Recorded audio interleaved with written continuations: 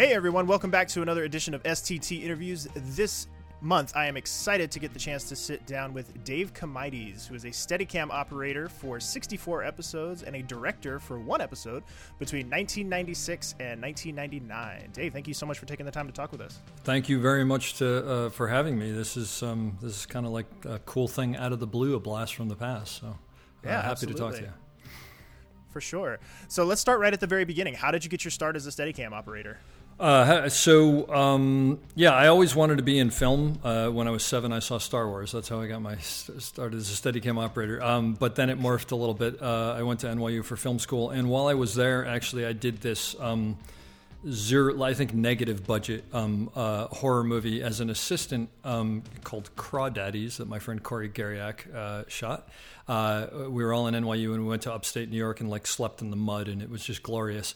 And this incredible guy named Bob Fisk, who I still know, came out with this contraption that I'd never heard of before that wasn't a Steadicam but worked the same way as a Steadicam. Bob's a little bit of a crazy build it at home guy, and he had built it out of plastic buckets and I think a return mechanism from a VCR and paint poles and stuff, and it conceptually worked, and I was just like, that's really cool. And then I came out to LA and I ran into someone with a Steadicam on a show. It was Kirk Gardner on a public service announcement, and he let me put it on, and I basically said, I have to do this. And I found out that there were classes, took some classes, and started ruining people's music videos and short films and whatnot till I figured out what to do. So that's kind of how I got into it. But I've been extremely lucky in the sense that I found something that I love, that I guess on some level I've been good at least to pay the bills, and I've been able to do that and continue to do that. So nice. I lucked into it. Yeah. So I'm assuming this is probably glossing over a few years, but what was kind of the sequence of events that led to you getting the job on ER? So the ER job is pretty funny because I'll warn you, I'll go off on 12 tangents, so feel free to pull me back. When ER came out, I had taken off a couple of months to go do a cross-country bicycle ride to raise money for AIDS. Oh, wow. I've always been interested in fundraising and helping people and whatever, and this came up and I did it. And we were in Nowheresville, USA, staying in a motorhome that was sort of trailing us at the beginning of the day and the end of the day. And there was this medical show that the guy who owned the motorhome had put on, and it was coming in and out, but it is like most people listening to this won't understand. There was an antenna and it would go you'd be watching the show and then it would sort of go to snow and come back. And I remember watching it and watching some shot and going, and I was just barely a Steadicam operator going, that's a really amazing Steadicam shot. And then it would sort of go out and I'd be staring at it and it would come back in and I go, and oh my God, it's still going. It's like, this is incredible. And so when I came back to Civilization, I looked up the show ER and, I had to wait till Thursday night when it was on and watch it. And Guy B, who was doing the show, was doing things that nobody was doing. People were doing them in features, but with weeks of prep. And he was doing them on a daily and hourly basis, and just some of the most amazing work I'd ever seen. And I was in awe, and I'm still in awe of the stuff that he did. And I somehow, and I have no idea how, found out this new thing called an email address that he had. I don't know how I could have found that out, but I did. And I emailed him, and I distinctly remember saying, I just wanted to tell you I'm blown away by what you're doing, and it's just amazing. And I remember putting something, I was eating Twizzlers, and I remember putting something in it about how I thought that Twizzlers were made from old melted down 45s or something like that. and he apparently thought that was very funny and emailed me back, and we just started a conversation and whatever. And I was like, I'm nobody, and this guy doing the greatest work I've ever seen.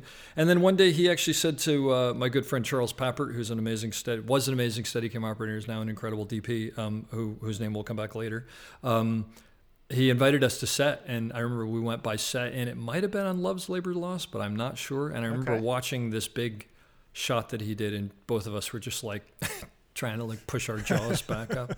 And then cut to guy calling me up and saying, hey, I'm leaving town for a wedding. I'm going to be off on a Friday, and would you be willing to come in and cover me? And I was like, I think he kind of said to some extent, look, I've pretty much tried everybody I know and nobody's available. Because it was clear that I was not of that, that caliber. And he said, the DP, Richard Thorpe, will probably cover the camera work and you'll just do, there's like 2 Steadicam shots. And I was like, yes.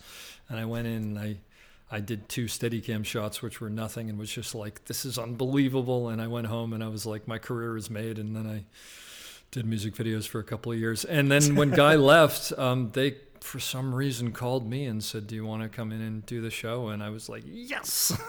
Wow. And there you go. So that's, like I said, I go off on tangents. But oh, that's great. Yeah, I distinctly remember the day I got the call. I distinctly remember the day I did my first day. And I distinctly remember the fact that the first week I didn't really unload all my gear because I assumed I was going to be fired any day because I was nowhere near ready to do that job.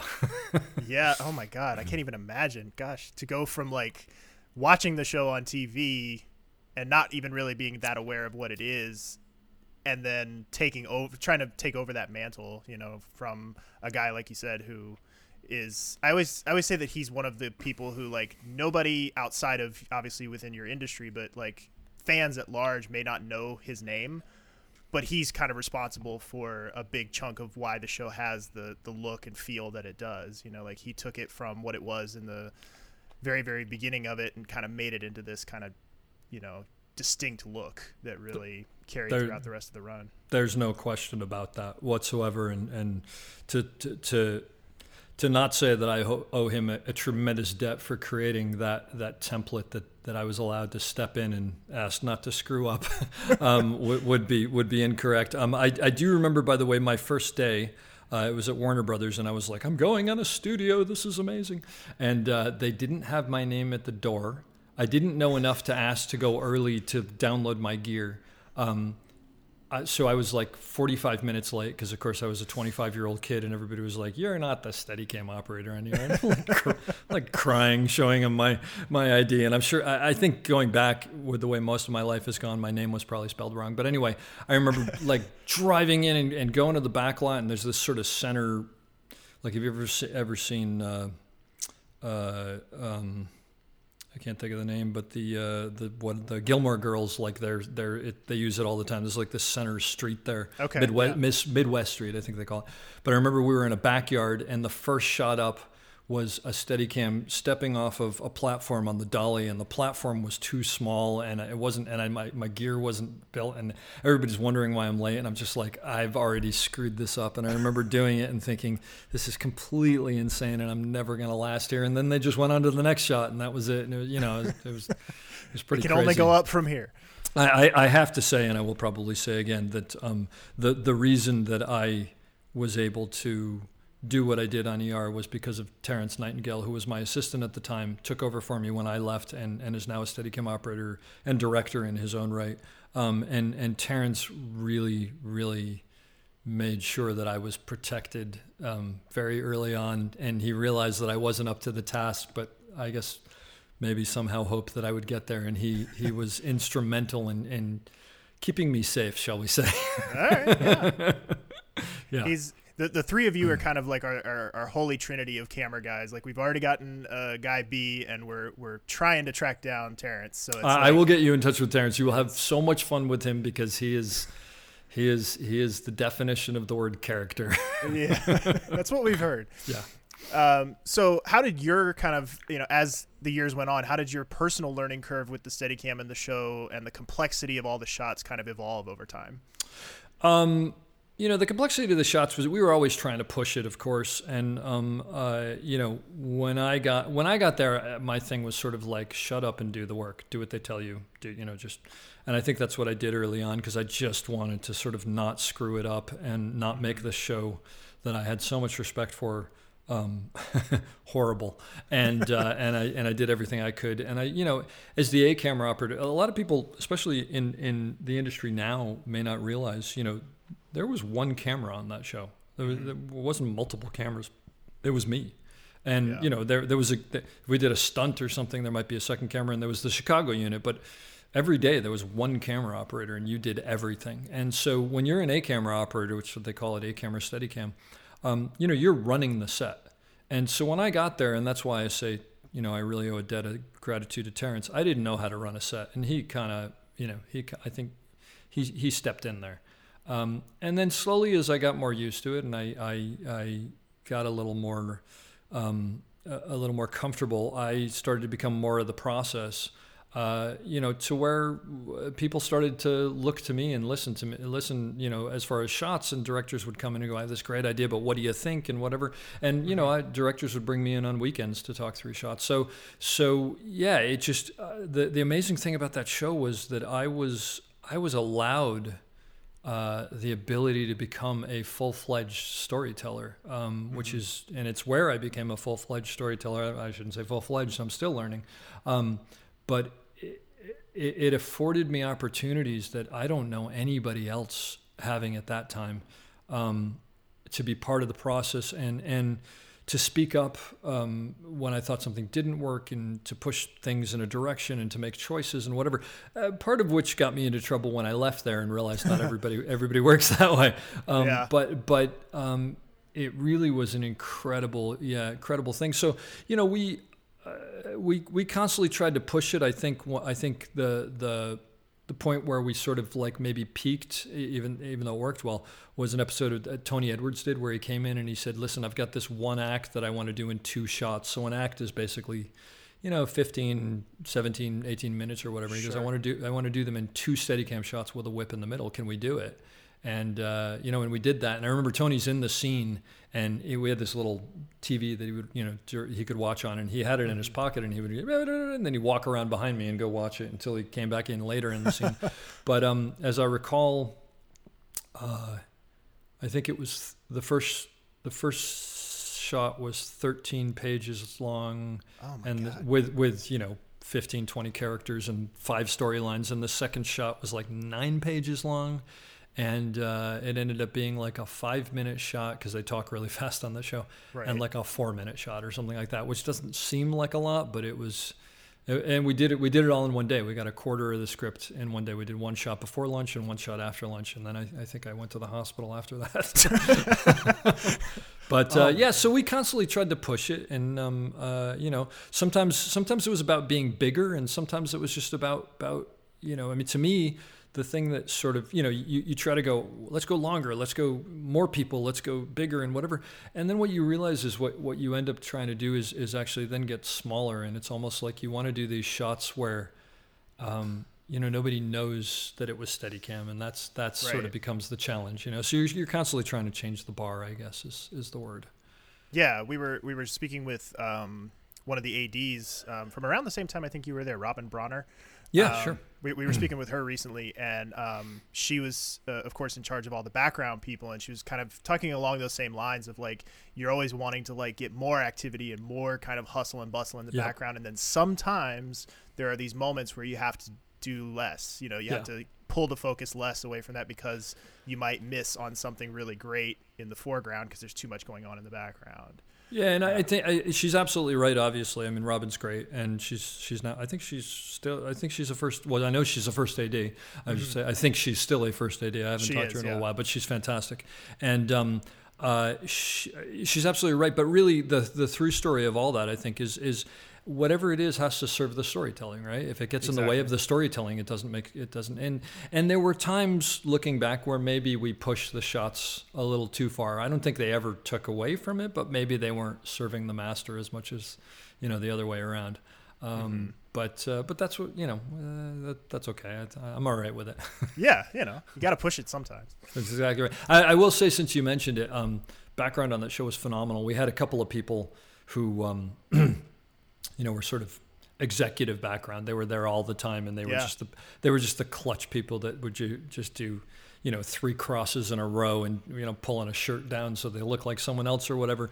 But and Robin and names are going to escape me right now because there were a number of people. Kelly Cantley, who went out to the office, and of course when I got there, Tommy Burns and Babu Subramanian were our first ADs, and phenomenal. It's just incredible at not only populating those areas, but knowing when people should get in there, and just that I never had to think about any of it. And again, a situation where when I got onto other shows, I got into trouble because I was like, oh, not everybody's this good, huh? Yeah, we've sort of heard that from people, both on camera people and behind the camera people, of like ER sort of ruined them on everything. You go into other things and you're like, oh shit, this isn't how it works. It is the bar. There's no question about it. And it's across, it's just lightning struck there. And, and the quality of the people who we worked with were just astonishing on every level.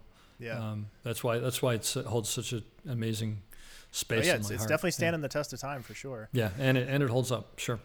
Yeah. So, what are some shots, kind of as viewers or as the audience, that we maybe take for granted that on your end of things are actually kind of quite technically difficult? Yeah, it's funny. You sent me some questions ahead of time, and I thought something will come to me, and damn it if it hasn't. I can't tell you specific shots off the top of my head, with the exception of one, but I don't know when it was. But there's one of my favorite shots I ever did in ER. That the reason that I love it is because it was so technically hard, but it doesn't seem like it to anybody but a Steadicam operator, and it told the story so well. And I don't think most people realized it was even happening. It was this African American woman whose child had died, and I remember it was the first time that we had this very real looking baby that she was going to be holding, which we had occasionally, but it was the first time, or maybe they just made it better or whatever. But I remember we had to cover it up in between takes because it was flipping everybody out, because it looks like a dead baby, and this thing just looks so real. But the scene is basically Juliana. She's backing into a nondescript room, and she backs in and pushes the door open, and I follow her, and she leans down and picks the baby up and gives it to the mother, and leans down and says, you take all the time you need. And then and I've now sort of come around 3/4, and I'm facing the two of them. And then as Juliana walks towards me, I just slowly start pulling away and just keep on pulling away for quite some time as this woman is looking down and holding her child for the last time. And the thing is, Steadicam is designed to move basically at the human gait. The arm is designed to take out sort of your walking. So when you get slower than that, you've got physical problems of just how do I move this slowly but continue moving without sort of starting and stopping. But then you've got the problems of keeping the Steadicam, smooth. And I to this day I remember it's one of my favorite shots that I've ever done, even though there's so many other things that physically are harder or technically harder. I had to, I didn't have to remember any cues here or whatever. It all fell into the frame, but I think it told the story so phenomenally well and was not an easy shot to do. It's one that I'm very happy with.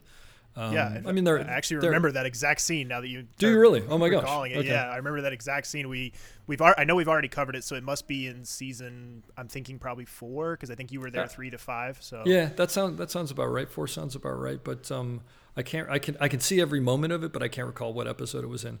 But and then there are all sorts of big ones. Of course, I can't remember names of episodes right now, but there were great shots that we did that were just a blast.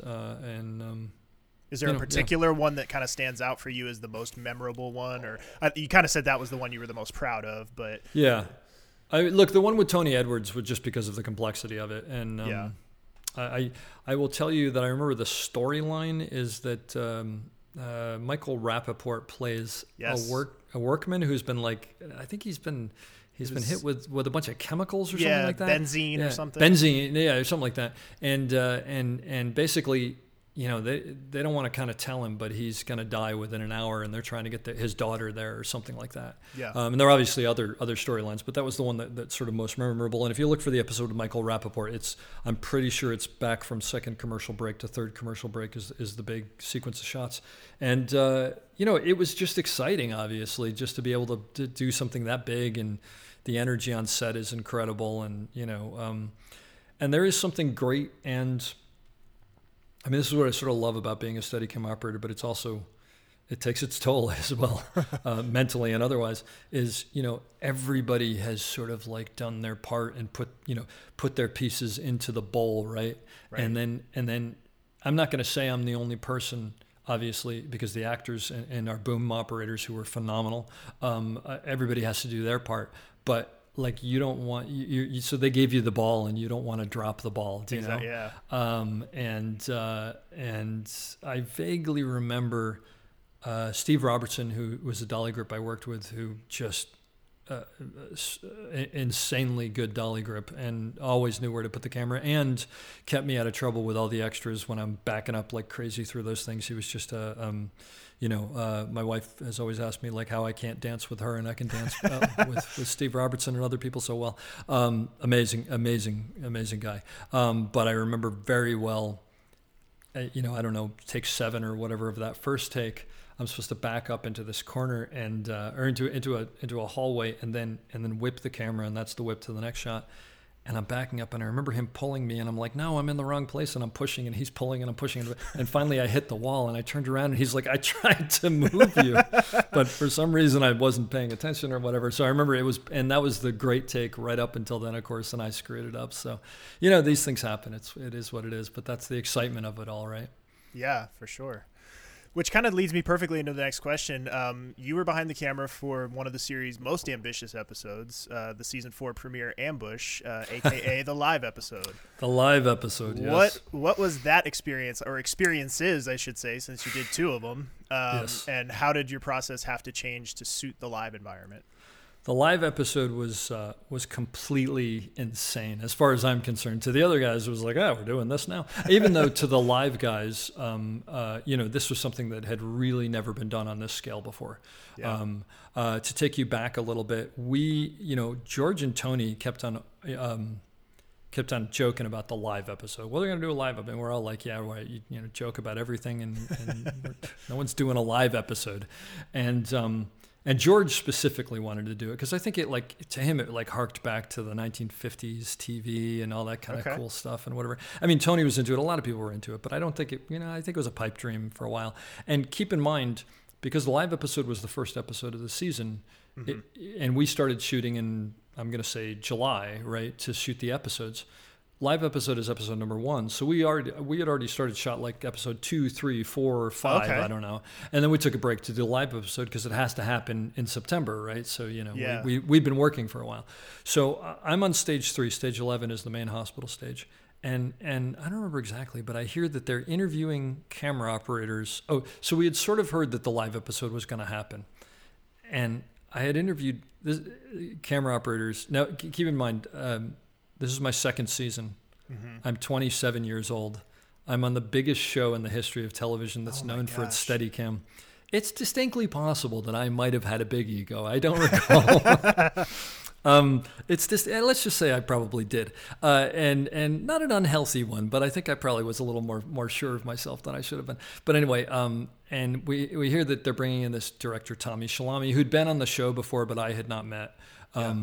And that he's interviewing camera operators for the live episode. So I'm on stage 3, and I remember hearing this and going, interviewing for my show? Are you kidding, guy? So at lunch, I go over there and I storm in, and I'm like, what is going on? And I'm sure I was just a complete jackass.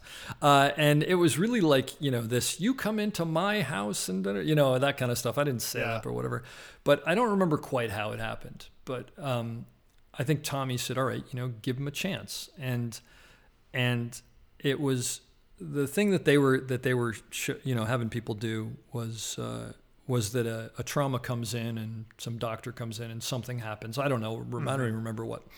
And I remember and keep in mind, I didn't know him at the time. We've since worked a crazy amount, and I have the utmost amount of respect for him, and we work together every chance we get. But we didn't know each other. And so I remember him coming in, and they gave me the camera, and it's a Betacam, and it's got a big cable on it and whatever. And he's in the other room, and he goes, "Okay, so look, the trauma comes in, and this happens, and they put him on the bed, and he's sort of telling me what's going to happen." And I remember him looking at me and going, "Now I don't want that ER around the bed thing." And it was just like, I remember it as being totally obnoxious. It may not have been, but I remember it as being like totally belittling. And I was just like, all right, why don't you go in the other room and I'll just do what I think is right. And he goes, okay, fine. So we go in the other room, and I pulled out a drawer that had some medicine, fake medicines, obviously, but medicines in it. And I put the camera on my hip, and I put it out of focus, and I sort of half let it point at that, and I started going through the drawer. And I remember him calling in and going, so, whenever you're ready, just let us know. And I remember calling out going, I've been ready for a minute. This is the way the shot starts. Because if I'm in a hospital and I'm bored, I'm probably either going to be talking up nurses or looking through medications and the thing. And he went, oh. So then the thing came through the door and I threw it up on my shoulder and zoomed in and did some focus and, just grabbed some pieces, whatever. It probably wasn't that good, but whatever. But I didn't go around the bed. And then I remember him coming in and going, that was great. That's exactly what we need. And I remember saying something to the effect of like, well, if you talk to me first, maybe blah, blah, blah. So anyway, and I'm guessing none of that happened the way that I recall it, but that's the way I recall it.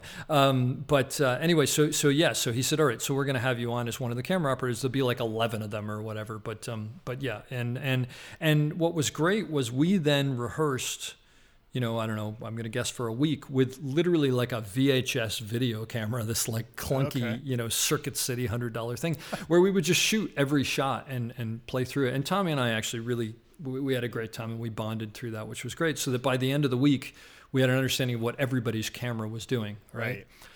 So, then they bring in these veteran camera operators from live TV who were lovely guys, but I think assumed that I would never make the cut because I just had no idea. And, we'd be in run-throughs in the truck where they're calling out numbers and I'm like, what's going on? Because you got headsets on and they're calling out, shot 3, shot 5, camera 2, camera 1. And I'm like, what is going on? So it took me, I screwed up a lot at first and it took me a while to get up to speed, but there were 2 sort of cameramen, if you will, in the show. And I was one of them. And then just to make things even more insane, at one point, someone had the idea that maybe I should do the on-camera lines of my cameraman. Okay. And so I said, okay, so I learned my lines. And I remember on a weekend, I went over to Tony Edwards' house and we ran lines together for the scene that we were going to try. No, I think actually the scene that I tried was with Laura, but for some reason I think Tony was just helping me out. Yeah. And I remember doing it the first time and he was like, all right, that was horrible, but let me explain why it was horrible.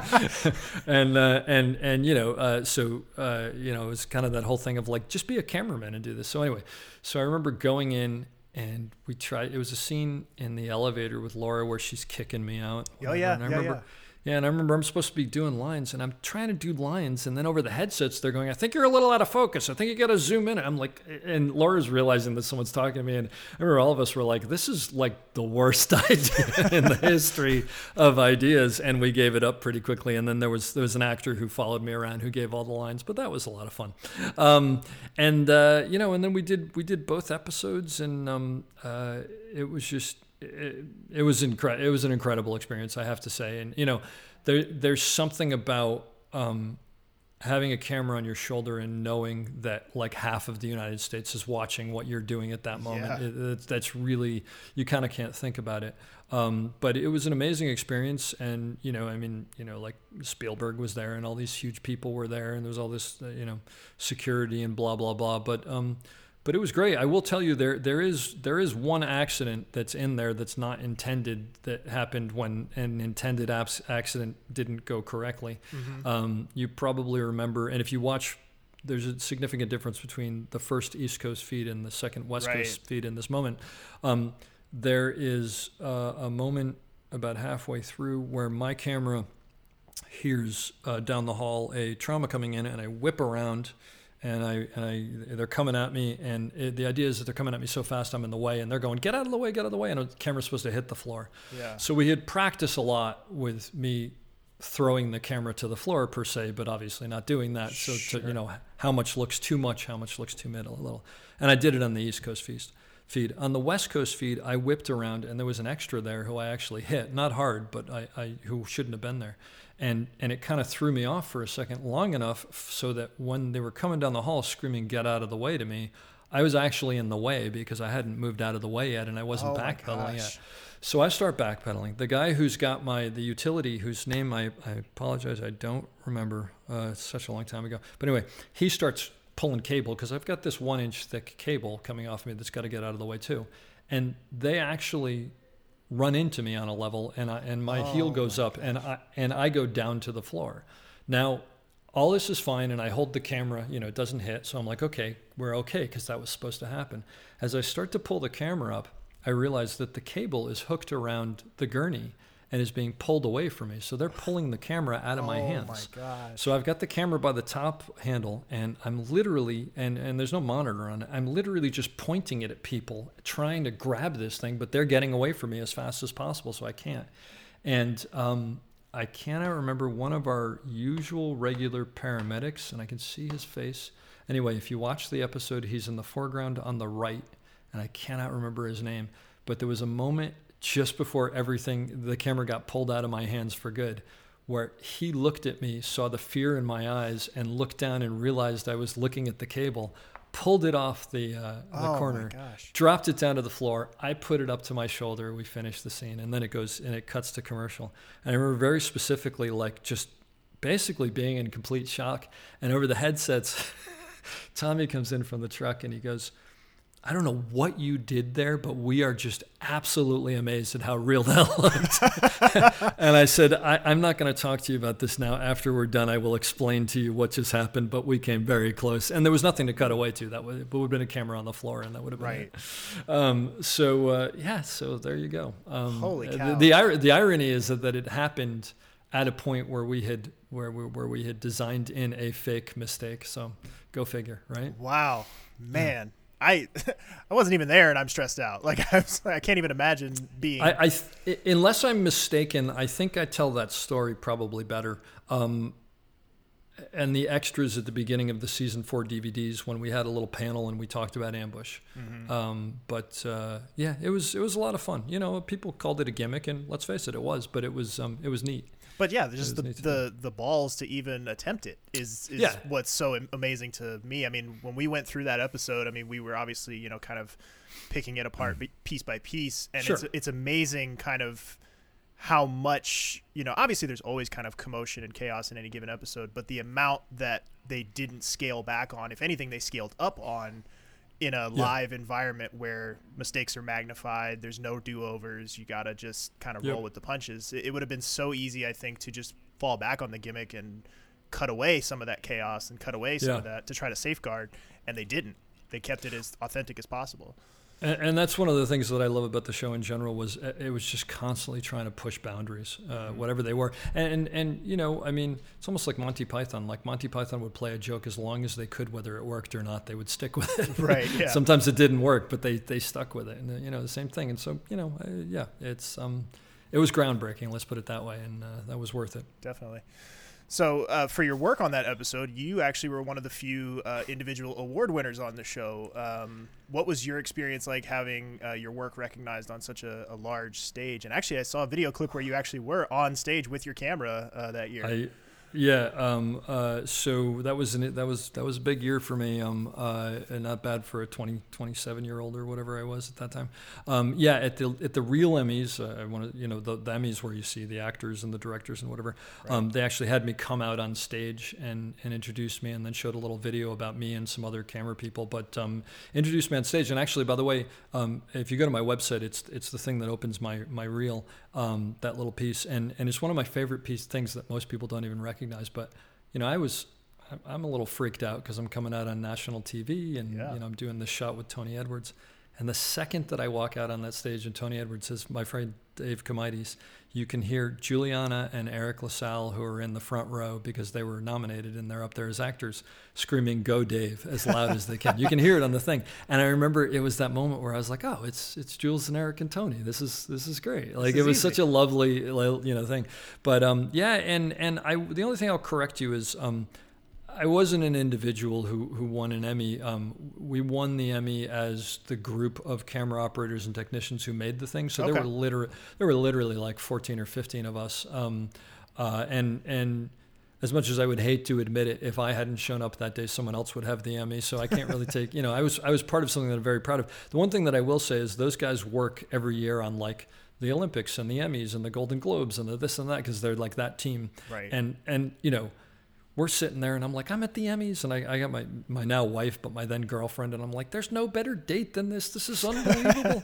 And I didn't even think we were going to win. And I remember I was so excited, and they weren't jaded, but they were like, what are you going to do with this one? And he's like, I'd probably give this one to my sister. She doesn't have one yet. Because they win like every year for something. I mean, and they were very proud of this because this was different, but still it was just like, it was pretty funny. I will tell you that I remember very specifically getting woken up at like 5 a.m. by Richard Thorpe, our very sort of crusty, lovely director of photography. And he's like, Dave. And I'm like, why is Richard Thorpe calling? He goes, you're nominated for an Emmy. And I was like, wait, what? And I was like, what are you drinking again? What's going on? And he's like, no, the live show, you got nominated, your name's in there. You're going to win an Emmy. And I didn't even know that category existed. So it was just like, it was about the best way it could possibly happen, you know?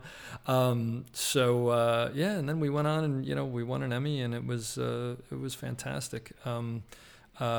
It was pretty cool and I remember I brought it in a paper bag to work the next day because I was sort of wanted to show people, but I was also sort of embarrassed about it, and they were like, no, put it up here, and everybody's taking pictures with it. It was great.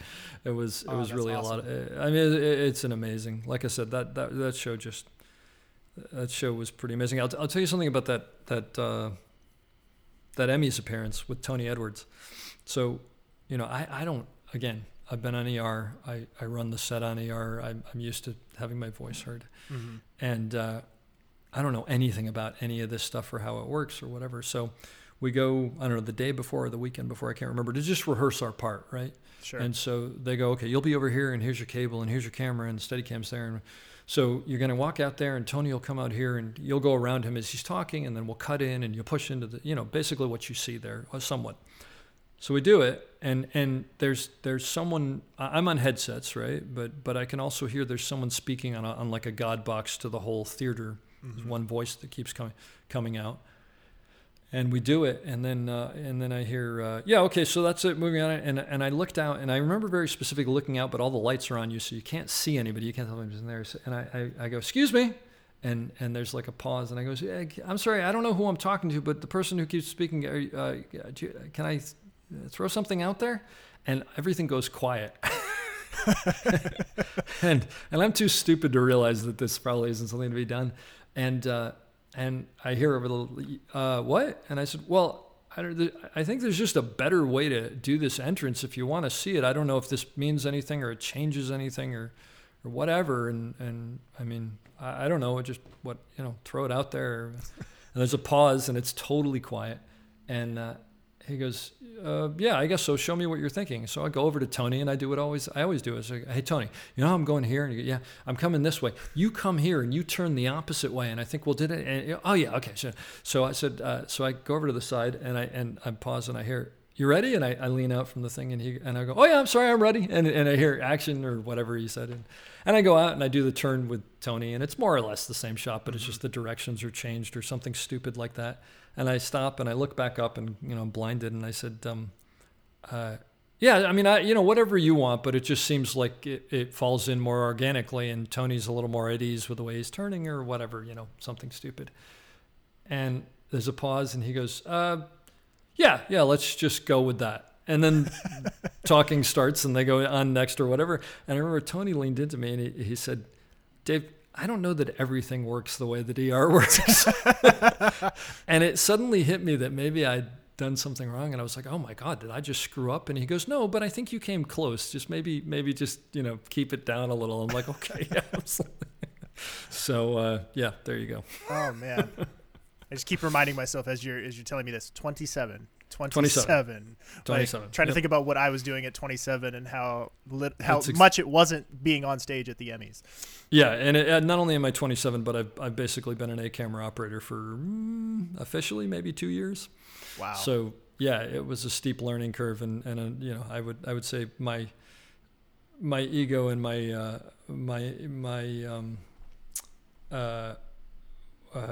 growing up did not happen probably as fast as my career did. Not a one-for-one trajectory. Probably not. So you kind of mentioned a little bit here, but who were some of your favorite episode directors to work with? Obviously being a camera guy, you're working in pretty close contact with them, trying to help bring their vision to life. How did some of their different styles differ? and I apologize to anyone listening to this if I forget people, because there were so many good directors, but I would be remiss if I didn't start with one of our executive producers, Chris Chulak, who, maybe directed, 3 or 4 a year or something like that, right. Who just obviously so knew the show and was so good and so open to your ideas, but at the same time knew exactly what he was looking for and whether that worked, and a collaborator and just a storyteller and just everything. He was great. Jonathan Kaplan, who came in maybe season 4 and became an executive producer, a master storyteller. I mean, there are not many directors that I've worked with who are as well versed and intelligent and demand as much as he is. Mm-hmm. And he's, by the way, the reason that I directed, because season 4, when he came in, after he got to sort of work with me and see what I do, he was like, "So when are you directing?" And I was like, "That's great. Yeah, good." He's like, "No, I'm serious. Like, if they don't offer you a chance to direct, you're nuts." And he was like, "I'm going to talk to him about it." I mean, he basically was the reason. But Jonathan, wow, and his body of work is just incredible. Richard Thorpe, our DP, would direct, and he was fantastic. I mean, Tony Edwards, great. I can't recall. Eric LaSalle is, to this day, a phenomenal friend of mine and an incredible director and storyteller, like incredible. Yeah. And I can't recall if I worked with him there as a director. I worked with him afterwards. I don't think he directed while I was there. He might have eventually. He did eventually, yeah. He did eventually, but I don't think he did while I was there. But I did do a feature with him, and I've done other things with him, and he's just he's on a different level. It's incredible. Other directors, Charlie Haid, who played Renko on Hill Street Blues, was just great, and just like kind of in a weird way an excellent sort of, and this isn't a negative thing, like a meat and potatoes director. Yeah. Just like surgically goes in, gets it, and gets us out by 3:00 in the afternoon or whatever. But yeah, I'm sure there are other people I'm forgetting that I'm going to kick myself over, but I'm pretty sure that while I was there, Laura Innes started directing. Yes. And while it was her first episode, which is always, there's a learning curve, you could tell that she totally knew what she was doing, and she was wonderful to work with, of course. Again, there are tons of others I'm forgetting, but and their styles, I don't know how. I mean, thankfully, the thing that I remember them was all of them just wanted to sort of hand over the ball and say, you make it better. I mean, They were just great. And some people were more hands-on, some people were more hands-off. There are some people who were, with newer directors, I would often come on a weekend and sometimes even put them in the Steadicam. Because keep in mind, people weren't used to Steadicam the way we used it. Mm-hmm. And so I would talk them through stuff and explain what we can do and what it does and how it can do it. And, and even on the day, like trying to bridge shots and say, "Hey, I think we could do all these 3 things in one if you want, or whatever."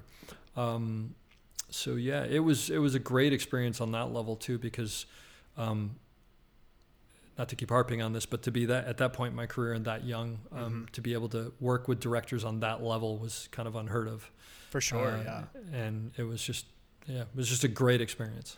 Yeah, Robin actually told us this amazing story. Maybe you remember it, being that you were probably the one behind the camera at the time.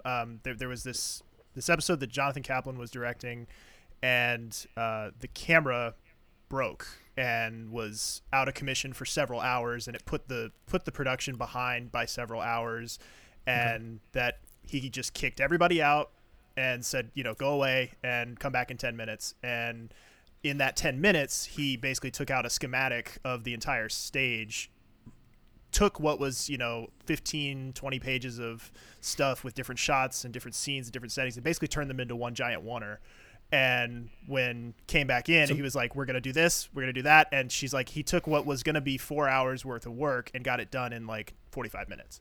And that is Jonathan Kaplan. And I'm sure whatever that shot was, which I don't recall this scenario, but I might have been involved, because it wouldn't stand out to me. Let me put it that way. Stand out to Robin, because she was probably freaking out that they're going to lose their day. But no, he's a master storyteller, and he knows what isn't necessary. He knows what's necessary, where the meat is. I mean, he's an incredible, credible storyteller. So that doesn't surprise me in any way, shape, or form. Yeah. So you mentioned this as well. You got the chance to direct an episode in season 5, Double Blind. What are your memories of that specific episode, and how did your perspective have to change as director? Phenomenal experience. To this day, I can't believe that I did it. Again, I think I was 28 when I directed that. Wow. Maybe I was 29. I can't remember. It was an incredible experience. I remember telling, I think John Wells. Oh, by the way, sorry, John Wells. John Wells used to come down and direct occasionally when I was there, and just again, I mean, obviously someone who just knows the show and knows the characters and just knows how it's all put together, and just a joy to work with. But I think I might have said to John Wells, because I think he asked me. I think I was the first crew member to direct. I think. And I think he asked me, what did you learn, or what was different? And I said, I think the biggest thing for me is that upstairs, the people upstairs don't understand what we do here. And we don't understand what they do there.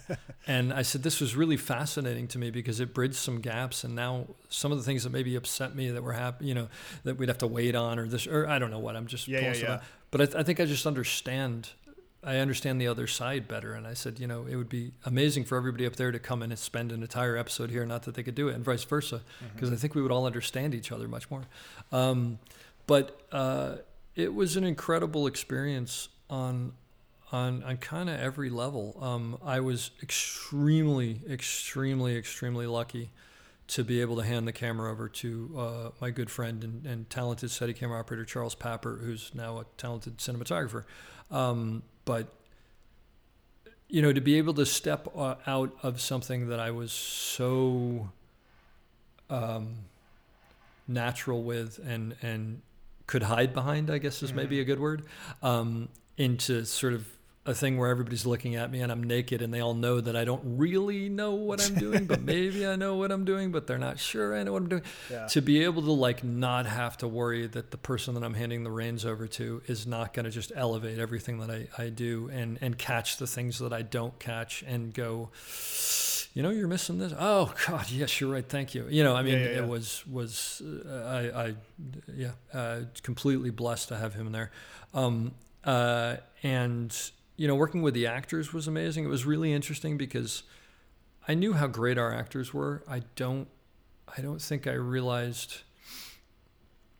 just how much they bring to everything, and how little you kind of have to give them. I probably, as a first-time director, and they were absolutely lovely with me, probably drove them nuts, because I'm sure I was more involved in their process than I needed to be or should have been. But there were a couple of things where, very specifically I was given, hey, that was a really good way, to tell that story or whatever. So look, it's a first episode of directing the biggest show in television in history. So, I cut myself a lot of slack, but I'm exceptionally proud of the work we did there. I actually also, going back to Charles, I have to thank him immensely, specifically for one piece, which is there's the piece where, is it Dick Miller who's the guy who's smoking the marijuana? There was a thing where Giuliano smokes marijuana and blows it into his mouth. And by the way, that was the first time on national television that someone was ever shown smoking a marijuana cigarette. Really? And not that it really is, but obviously a fake marijuana cigarette. So there was a big fight over that. And I'm assuming, I'd like to think a lot of my high school friends are proud of me for that. I had envisioned, I could see it when she goes in finally. The thing is, he's got some sort of end stage cancer, and it's the only way he can get relief, but he can't smoke it because he can't inhale it or whatever. So she finally, as a nurse, goes in and says, my job is to help you. And she sort of looks around and pulls the curtains and takes a drag and blows the smoke into his mouth and it's this really lovely moment, almost like CPR-esque, of someone. And I had this image of how it should work in my mind, but I couldn't explain it to Charles. And it's distinctly possible that he completely understood it, but I just wasn't. I just had to be into it. And I said to him, I hate to do this, but do you mind if I do this shot? Because I just know that if I put that Steadicam on, I'm going to know where it goes, and I'm not talented enough as a director the words to be able to explain to you and because you don't see exactly what I've been seeing for a couple of months at center. And he was like, no, are you kidding me? Come on, jump in. So I grabbed my vest off the truck and I did that one shot. And I remember afterwards, he was so great because he watched and he told me afterwards he thought it was great. And I said to him, I'm so sorry because you should have done that. And he said, no, you were absolutely right in doing that. And a lot of guys I think would have felt threatened by that, and it was fantastic. So. And the irony of all of that is I remember very specifically, and to this day it drives me nuts, is I wanted her to turn the lights off so that when she took the drag on the cigarette, the embers would go out. And in doing everything and operating, I forgot to tell Richard Thorpe that I wanted it to be dark, and it isn't. Drives me nuts. But what are you going to do? Still works. Time. Yeah. That episode actually, I mean, it captures one of the things that we really like about going episode by episode is that we catch little moments that otherwise, when you talk about the show kind of in broad strokes, maybe get glossed over. Like obviously a couple episodes later after that was George's exit. And that was and that episode, I think the one you directed, is kind of the beginning of that mini arc. It's the beginning of you realizing that there's something he's done that could be big enough. Right. So like he's kind of starting to inch his way out the door, and obviously rightfully so. Those episodes kind of take precedent when you're looking at it from kind of top down. You're like, oh shit, George Clooney's leaving the show, and but in that episode, there's this moment towards the end where it's just a 2-shot of George and Anthony out in the ambulance bay, looking at the snow, just having a regular day at work, talking. And we remarked at the time when we covered that episode, we were like, holy shit, this is the last time that we're ever going to see these two just having a normal day at work. Before all hell breaks loose. And obviously they have that great moment at the end of the storm where they're out by the lake and they, George goes off into the sunset. But obviously all of that is couched in that kind of drama of all the shit that happens over the next few episodes. That episode you directed is literally the very last time we just get to see Mark and Doug as buddies at work. And it's one of those little moments that, like, if you're not paying attention or if you're not looking at every single episode in it as a individual thing, you might miss or you might forget about. And that actually means a lot to me because I remember specifically with that scene, I wanted to keep that as simple as possible. Yeah. And especially camera wise and whatever, I just wanted it to be two guys who were talking and just, showing that they're there for each other, sort of. So that's cool. That's good that came through. Yeah, definitely. Nice. So shifting gears a little bit, who are some of your favorite guest stars to have on set and shoot?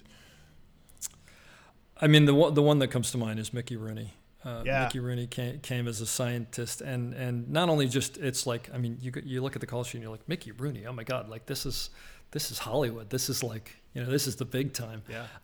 And I remember he came and he was lovely, but the best thing was on the day that he was there, we had a late call, and when we had late calls, sometimes what they would do is, like, let's say we were breaking at 6 p.m. or whatever, they would hold the commissary open for us because it would be closed by then, the Warner Brothers commissary, but that way we could still get lunch or dinner, as it were. And so I remember, they said, all right, we're breaking for half an hour, commissary's open, so people go to the commissary, and I don't know if I had a phone call or whatever. So I got there kind of late, and I go through and I get my tray and I get some food, and I'm walking, see who's sitting wherever, and there's a table there, and Mickey Rooney's sitting down by himself. And I remember I kind of I was like, I don't want to bother him, and then I passed him. I said, Mr. Rooney, and he goes, yeah, and I said, would you like some company? And I remember he went, nobody seems to want to sit with me. And I was like, I'll sit with you. And so here I am, I'm sitting down, this stupid kid from Connecticut, sitting down next to Mickey Rooney in the Warner Brothers commissary, thinking like, I cannot believe this is happening. And I was like, hey, how you doing? What do you think of the show? And whatever. And little by little, people sort of started to pull up chairs, right? And I think I remember early on, I said, so, I mean, you must know some story. You must have worked on this a lot before or something like that. And he goes, oh, I could tell you stories. And I remember going, would you? and back then, I don't know if they still have it, but they used to have these framed posters on the wall. I remember one of them was Flying Aces. There were all these framed posters of like 1920s and 1930s movies, with Cary Grant and Howard Hughes movies and just, stuff like that. And he went down and told us stories about like every person he knew on those. He sat there and he told us stories about, I used to live down the street from Charlie Chaplin, and he would go up and play tennis with Charlie Chaplin. And I remember very specifically, he was an odd guy. I remember very specifically, he went, and Charlie would sit down and play, and I would sit on his organ, and he was, and he stopped and he said, "I mean the musical instrument." I'm like, "Oh, Mickey Rooney just told me a dirty joke. All right." Because then you start realizing, like, this guy was the biggest star in the world when Hollywood was just starting, and because he was so young, he's had longevity. He's been through the whole experience, right? So he was just story. And by the time we were done, there must have been 30 people sitting around listening to him talk. It was amazing. Wow. That was one of those. Wow, like I work in the film industry kind of moments. That was just really cool. Other guest stars, I remember, because I used to watch the Carol Burnett show with my mom and my dad. Harvey Korman and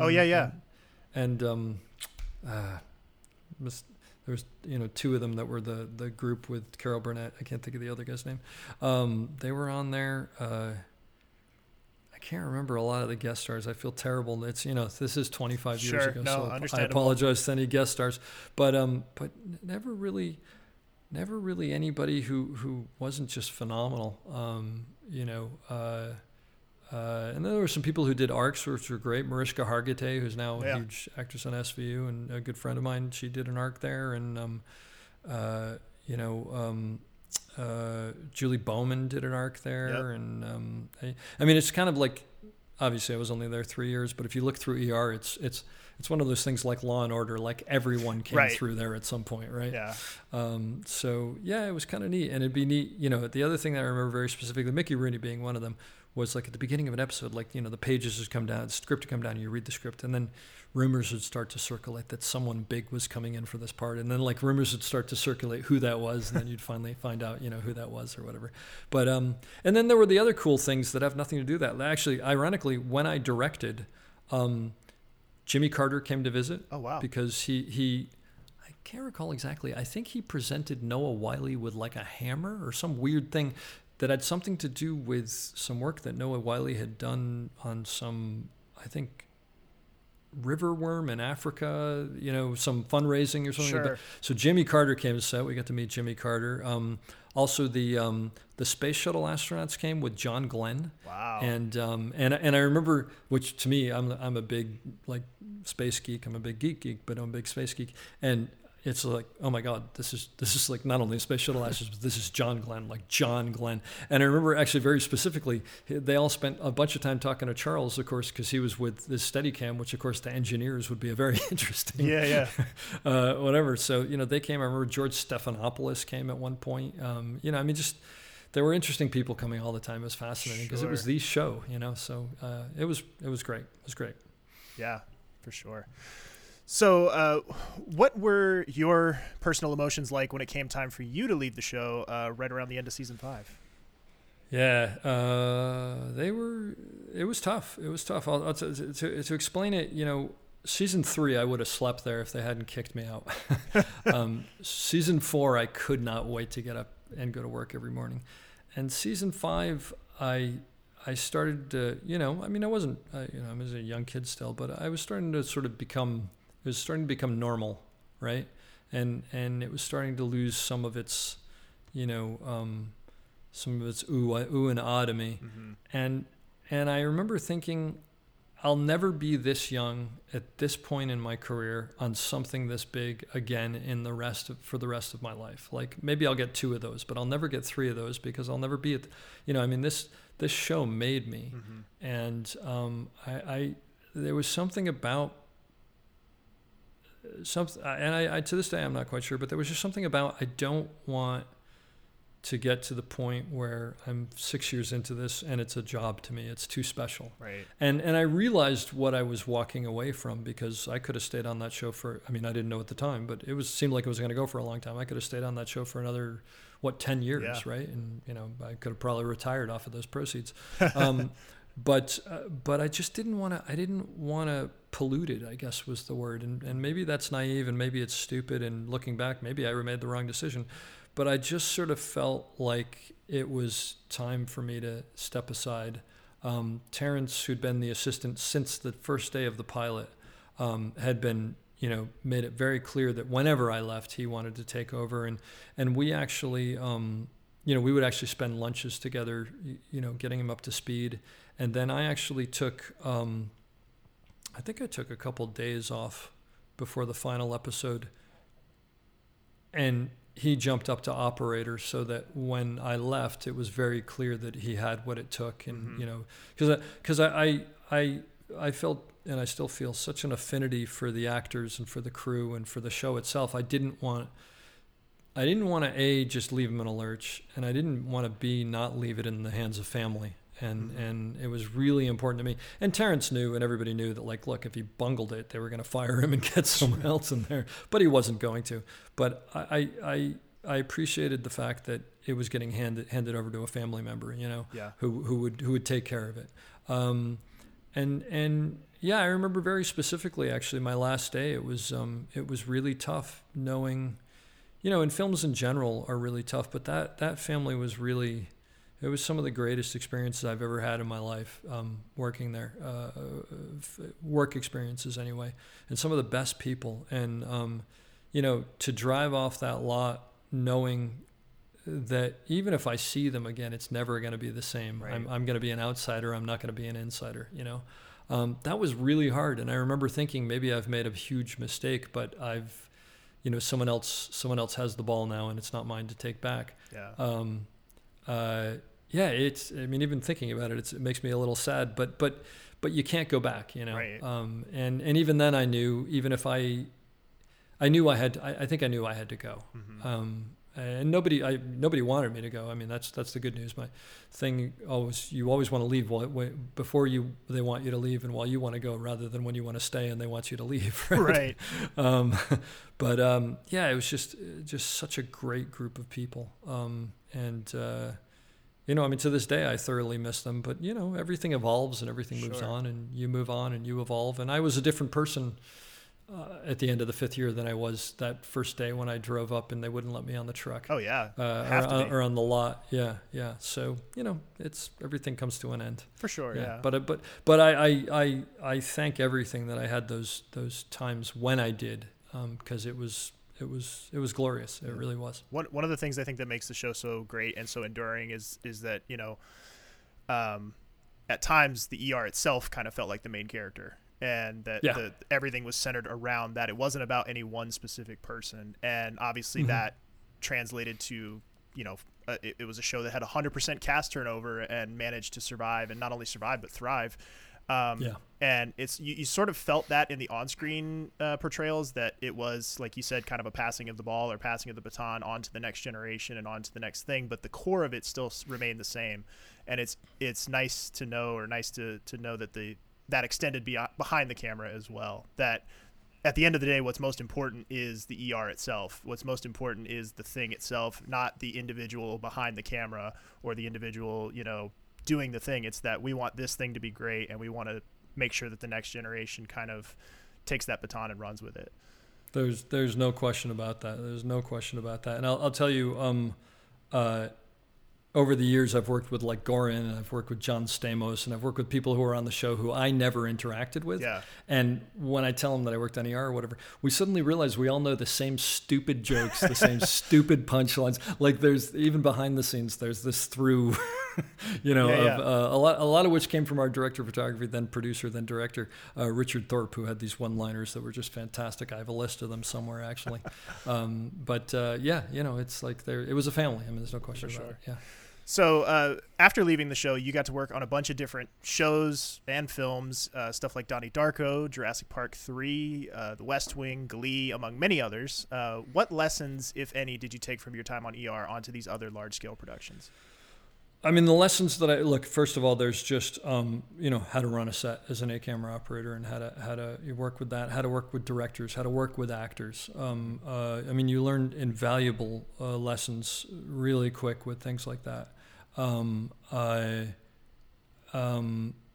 went to West Wing, and obviously West Wing has those massive shots. The reason I went to West Wing was Tommy Shalami called me and said, I want you to help me continue, they'd only done the pilot, continue and develop the look of the show, because I really wanted to be these long walk and talks and this and that and the other. So, he called me there. And one of the things that I learned very quickly was that most other shows find things to be difficult that we on ER would not have thought twice about. And that was kind of nice. Yeah. I mean, because what it allows you to do is concentrate on, it's sort of like, swinging with two bats before you get up to bat. It's like if, ER was swinging with two bats all the time, and then they took one away and said, go out and do normal stuff. And then of course, there's the politics and everything else that you just learn as you go. But I would say the big thing was just, I learned on ER how to every day do things that were very complicated, that were bigger than most people ever even do, and normalize it. Yeah. And so you have all these tricks in the back, and not to mention, by the time I came into ER, I just knew how to use the Steadicam better than I ever would have if I had never done ER, just because you had to. Mm-hmm. Just the sheer amount of Steadicam that you did, and what you did, and et cetera, et cetera. Yeah. Sure.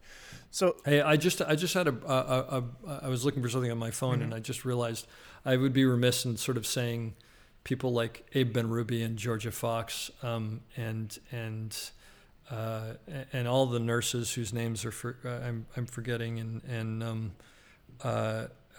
now of course I'm going to forget everybody else's name, but and Gloria Rubin and Juliana Margulies and Eric and Tony and George, of course, and over the years,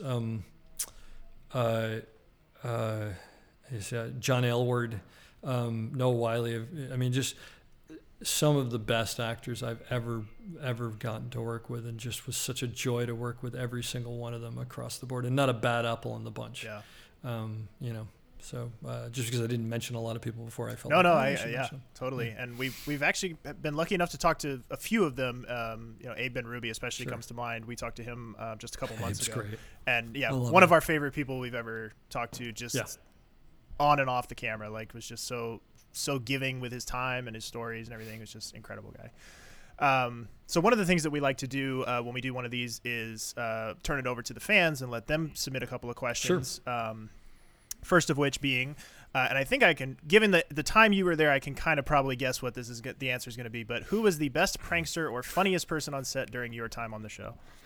This is going to shock everybody.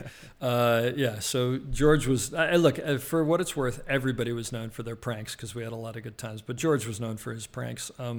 There's this stuff that I'm sure you've heard about called Surgilube on the set, which is basically a lubricant that's kind of greasy and whatever. And, if you look up ER gag reels on YouTube, there's a number of them where people in scenes put the phone up to their head and the Surgilube is there and whatever. So there was, George would do that, but George would also do, I'm trying to think of things that I can say.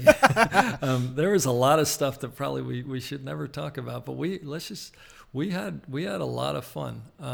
We had a lot of fun, and George was really good. I'll tell you, but he wasn't the only one. I mean, it went across when we first, I want to say my third or fourth episode there, we were on the Warner Brothers back lot, and we were in a parking lot, and they'd created this, supposed to be winter, and they'd created this huge Christmas tree, stall or whatever, with snow and this and that and the other. It's the first time I'd ever worked with fake snow. So there's a security guard there because it's ER and, blah, blah, blah. And during a break in filming, I don't know what they were doing, waiting for an actor or whatever, I decided to step outside of what we were doing to the end of the parking lot to take a picture of the whole thing because it was like fake snow. I said to my parents, hey, we're making fake snow. This is Hollywood, blah, blah, blah. So I take the picture, and then I walk back in, and, I got my camera, and I walk back up, and the security guard goes, I'm sorry, they're filming here. And I was like, oh, no, I'm cool. I'm with the crew. Now, keep in mind, I'm 25. My voice is probably still cracking. And I'm I'm wearing a T-shirt and jeans and whatever. And he goes, yeah, come on, get out of here. And I was like, no, seriously, I'm the camera operator. I need to get back in there. And as we're doing that, our key grip, Hector Figueroa, who was just like, he was just a character of a character, walks by. And I was like, Hector, tell him I'm with the crew. And Hector looks at me and doesn't even stop. And he goes, I've never seen that kid before in my life. And he goes and walking. And I'm literally and I'm like, Hector. And he finally turns around and he goes, nah, he's new. He's with us. And the guy's like, oh, okay. But, So I'm trying to think of other things, but there were there's stuff on new people that came in where they'd open something up and think something would come out, or we'd mess around with people all the time. And the crew, we played practical jokes on each other all the time. I mean, it was just it was a great fun set. Yeah. Like I said, there's a number of things I probably couldn't talk about, but it was all in good fun, and we had good times. I'll tell you, I don't know why this has nothing to do with practical jokes, but just to put it in a time frame. I remember George coming back, I don't know, after Christmas or something like that, and he goes, "You guys will not believe what I got from Warner Brothers." And we're like, "What?" Because they'd get stuff all the time given to them, right? And he goes, "It's this thing, and a tray comes out, and you put a CD in it, and you put it in, and it plays a movie." And we're like, "Okay." And he goes, "You can jump around in the movie anywhere you want." We're like, "No, you can. Not a CD. No." He goes, "No, it's not called a CDD. It's called something else. But literally, you can go anywhere in the movie." We're like, "Okay, that's funny. It doesn't exist." And he's like, "No, see." And I remember him telling us it was you can't see. It's sure. 3 feet wide by 10 feet high or whatever. But it just sort of puts it into perspective. Yeah. Holy shit! Wow. Yeah. And I think the other part of it is there were no cell phones back then, so all we had to do to keep each other occupied was to mess with each other. So that's what we did. Yeah. Yeah, it's kind of funny again as we're going through, episode by episode and season by season. It's funny to watch those kind of things kind of creep in from what's happening in the real world. The first time a cell phone pops up, the first time, and usually when it does pop up, it's this monstrous thing that's the size. I think there's an episode 1 where Noah Wyle is using one, and it's literally the size of his head, and it's incredible. But yeah, it's funny to kind of mark the passage of time by the technology that's showing up on. I swear, at least in those first couple seasons, they were getting some kind of money from Nintendo, because it seemed like a Nintendo thing was popping up every other episode. There was a Super Nintendo, or they're playing Mortal Kombat, or there's just something going on with Nintendo every other episode. There you go. But other fan question was, who or what was your inspiration for becoming a Steadicam operator? Well, I mean, I guess kind of the inspiration would have to go to this guy, Bob Fisk, who created the Steadicam. I told you, the Steadicam knockoff. He was the first time I had ever seen it, so let's put it that way. I guess I could have seen someone else, and that would have been them, but that was him. Right. And I was already an operator, but Guy B's work honestly just blew me away. And then I'd be remiss to not say. This is all a cop out, but Garrett Brown, watching Larry McConkey's work, and I mean, these people. There were shots that we used to have on videotape and watch over and over again, who were just like gods to us, because they were doing things that nobody could have even fathomed before. I mean, Larry McConkey's shot in Goodfellas is just, to this day, it's astonishing. Incredible, So all those guys. I just wanted to be a filmmaker. I didn't really know I wanted to be a Steadicam operator till it fell in my lap. Yeah. And thank God it did. But so I would say, it's a multi-pronged attack, if you will. For sure. If I was forced to pick just one person, though, I really think it would be a Steadicam operator named Bob Crone. When I took the Steadicam course that I mentioned earlier in the 1990s, Bob was the lead instructor, and he was probably in his 60s, and I'm going to guess he'd been doing Steadicam for 20 or 30 years. He was like one of the original batch of Steadicam operators. And I remember, the course was up in Malibu, and you stayed there for a week, so you sort of, everything was Steadicam.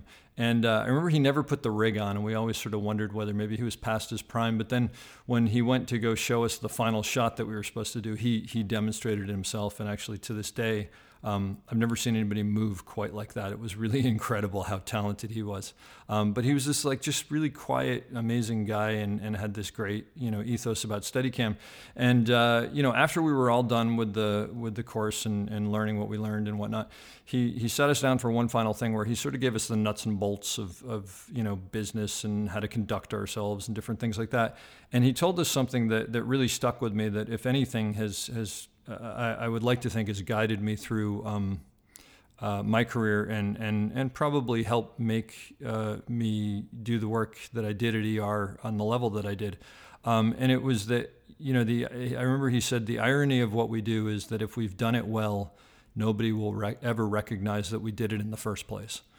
And what he was trying to say was, how you conduct yourself on set, and also how you operate is you operate, in a way that serves the story and serves the picture that you're working on, and it's not about the shot, it's about the larger picture and sort of seamlessly fitting in. And I always thought that was a really amazing thing to try to strive for. I don't know that I always accomplished it, but the point of what we all try to do is try to do it in such a way that it just sort of seamlessly fits in and works. So, yeah, I think he'd be, if I had to pick one, it'd probably be Bob. So, are you working on any projects currently, and how can fans keep up with your work outside of ER? So my website is just my name, www.davekamides.com, and I don't update it that often, but there is stuff on there. Obviously, IMDb is where everything is. The last thing I worked on was I worked on all last season, which is really being released as 2 seasons of Ozark. Okay. Which I think comes out maybe next week is the first season 4, and then season 5. So that was good. And before that, I worked on I did The Harder They Fall, which is on Netflix right now, the big Western. And some other things in the works, but nothing that I'm certain about right now. But I try to keep busy, and I've been really lucky to work on a lot of really good projects over the years. But IMDb is probably the best place to do it. But if there's samples of my work on my reel, obviously, as well. Yeah, I actually watched your reel as I was writing the questions for today, and it was it was one of the coolest things to watch. I really love the way it's cut together. I love the music choice. Oh, cool! Everything. Thank you. Love it so much. It's funny because newer operators, one of the things that I tell them is, look, nobody cares about your reel past 30 seconds. The reality is they watch it for 30 seconds and they make a decision, and then my reel's 7 minutes long or something like that, because I just wanted to put everything in there. But it's so I don't know, not to blow sunshine up your butt, but it's so immersive, and I don't know, I had this really emotional reaction to it where I was like, holy shit, wow. This guy is if you watch a movie, obviously you watch a movie, you maybe form an emotional connection to it, but you're the ultimate movie watcher. You have you have watched more movies than anybody, probably people like camera operators, you guys have seen more movies than anybody, and have probably been present in the moment for some of these incredible moments like Goodfellas and other things that you may not know it in the moment necessarily, but these are things that are going to stick with people for generations. Yeah, look, I one of the things that I tell people that is just, and it doesn't happen all the time, obviously. Sometimes you're just, as George would say, sometimes you're just delivering the pizza. But there are occasions where, back when there was film and I used to have my eye up the eyepiece, where I'd be watching something and it was just like, oh my God, I have a front seat to this performance. West Wing was one of those situations, because that group of actors was just. It was on par with none. It's just, they were such an amazing group of actors, and to be able to sit and watch them perform, and chew up scenes, and work together and off of each other. It was inspirational, no question about it. Yeah, for sure. Yeah, but I'm glad you liked the reel. Thank you very much. That's very kind of you. Then one final question that we ask everybody we've talked to from the show. What do you think it's important for fans of ER to know about it from your unique perspective? In other words, when you think back on your time on the show, what would you want fans to know about the experience that wouldn't necessarily be clear just from watching? Well, it absolutely wouldn't be clear from watching, and there's no way a fan would ever know this, but I like to think that maybe it translates through to the work. Is it just... It was a lovely group of people, and it was a family. I mean, when I was there, there's just everybody. It was a family, and the actors, most of them went from being total nobodies to overnight having this just something they never could have ever expected, right? And so, in a weird way, the set was kind of this little inner sanctum for them, where they could be themselves, and they weren't worried about.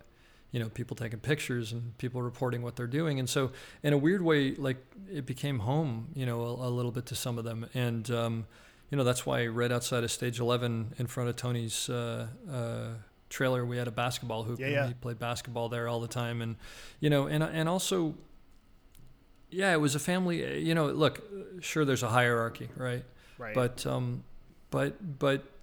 in many ways, we were all the same on some level. I mean, Clooney used to have people over his house to play basketball, and Tony Edwards had a place in, I think, like some log cabin in like Reno that he used to let people to go to. And there was one point where I needed a tuxedo, and Eric LaSalle told me to come over to his house, and just went, there are 12 tuxedos over there, pick one because they give them to me for free. And wow, I mean, it's just like just. Most people look at that as perks, and I look at that as just like, no, they don't have to do that. These are just decent people. Mm-hmm. And I don't think, I've been on shows with really good people, but usually there's someone who doesn't fit the mold, or someone who's just doing it because they're supposed to. But it was just there's a lot of love in that. I mean, it might sound sappy and whatever, and maybe I'm getting all nostalgic, but it was just coming to work every morning was like coming and seeing family, and just like any family, like you were like, God, I hate you and you drive me nuts and whatever. But then at the end of the day, you're hugging each other, and many of those actors and many of the crew are still very good friends of mine, who over the years I've kept in touch with, and when we've gotten to work together again, it's just phenomenal, and sort of seeing each other's families grow up and kids and all that stuff. I remember when Tony Edwards used to bring his kids who were like 3 feet high and run around set, and now I think they're out of college and whatnot. And it was just an exceptional experience and a complete honor to be a part of that. I had no idea what I was being thrown into, and I don't know where I'd be if I hadn't actually gotten that experience, because I certainly wouldn't be here. I don't think it'd be anywhere near as successful as I've been, mm-hmm. because the frank reality is I've been skating off ER ever since. 25 years later, people are like, "Didn't you work on ER?" And I'm like, "Yes, you should hire me because of that. You should hire me because of the work I did 25 years ago." Really just. And again, as I said earlier, also to follow on the heels of greatness, to walk into Guy B's shoes, which we make jokes about because I'm 6'4" and Guy B's like 5'7" or something like that, or more importantly, Guy B's rock and roll pants that he used to wear. It was just like awe-inspiring and incredible, and really such an honor to be given that mantle to have to carry. And I don't know if that helps anybody. They're not going to see any of that specifically, but it was an incredible place to grow up, as it were, which is kind of what professionally I think I did.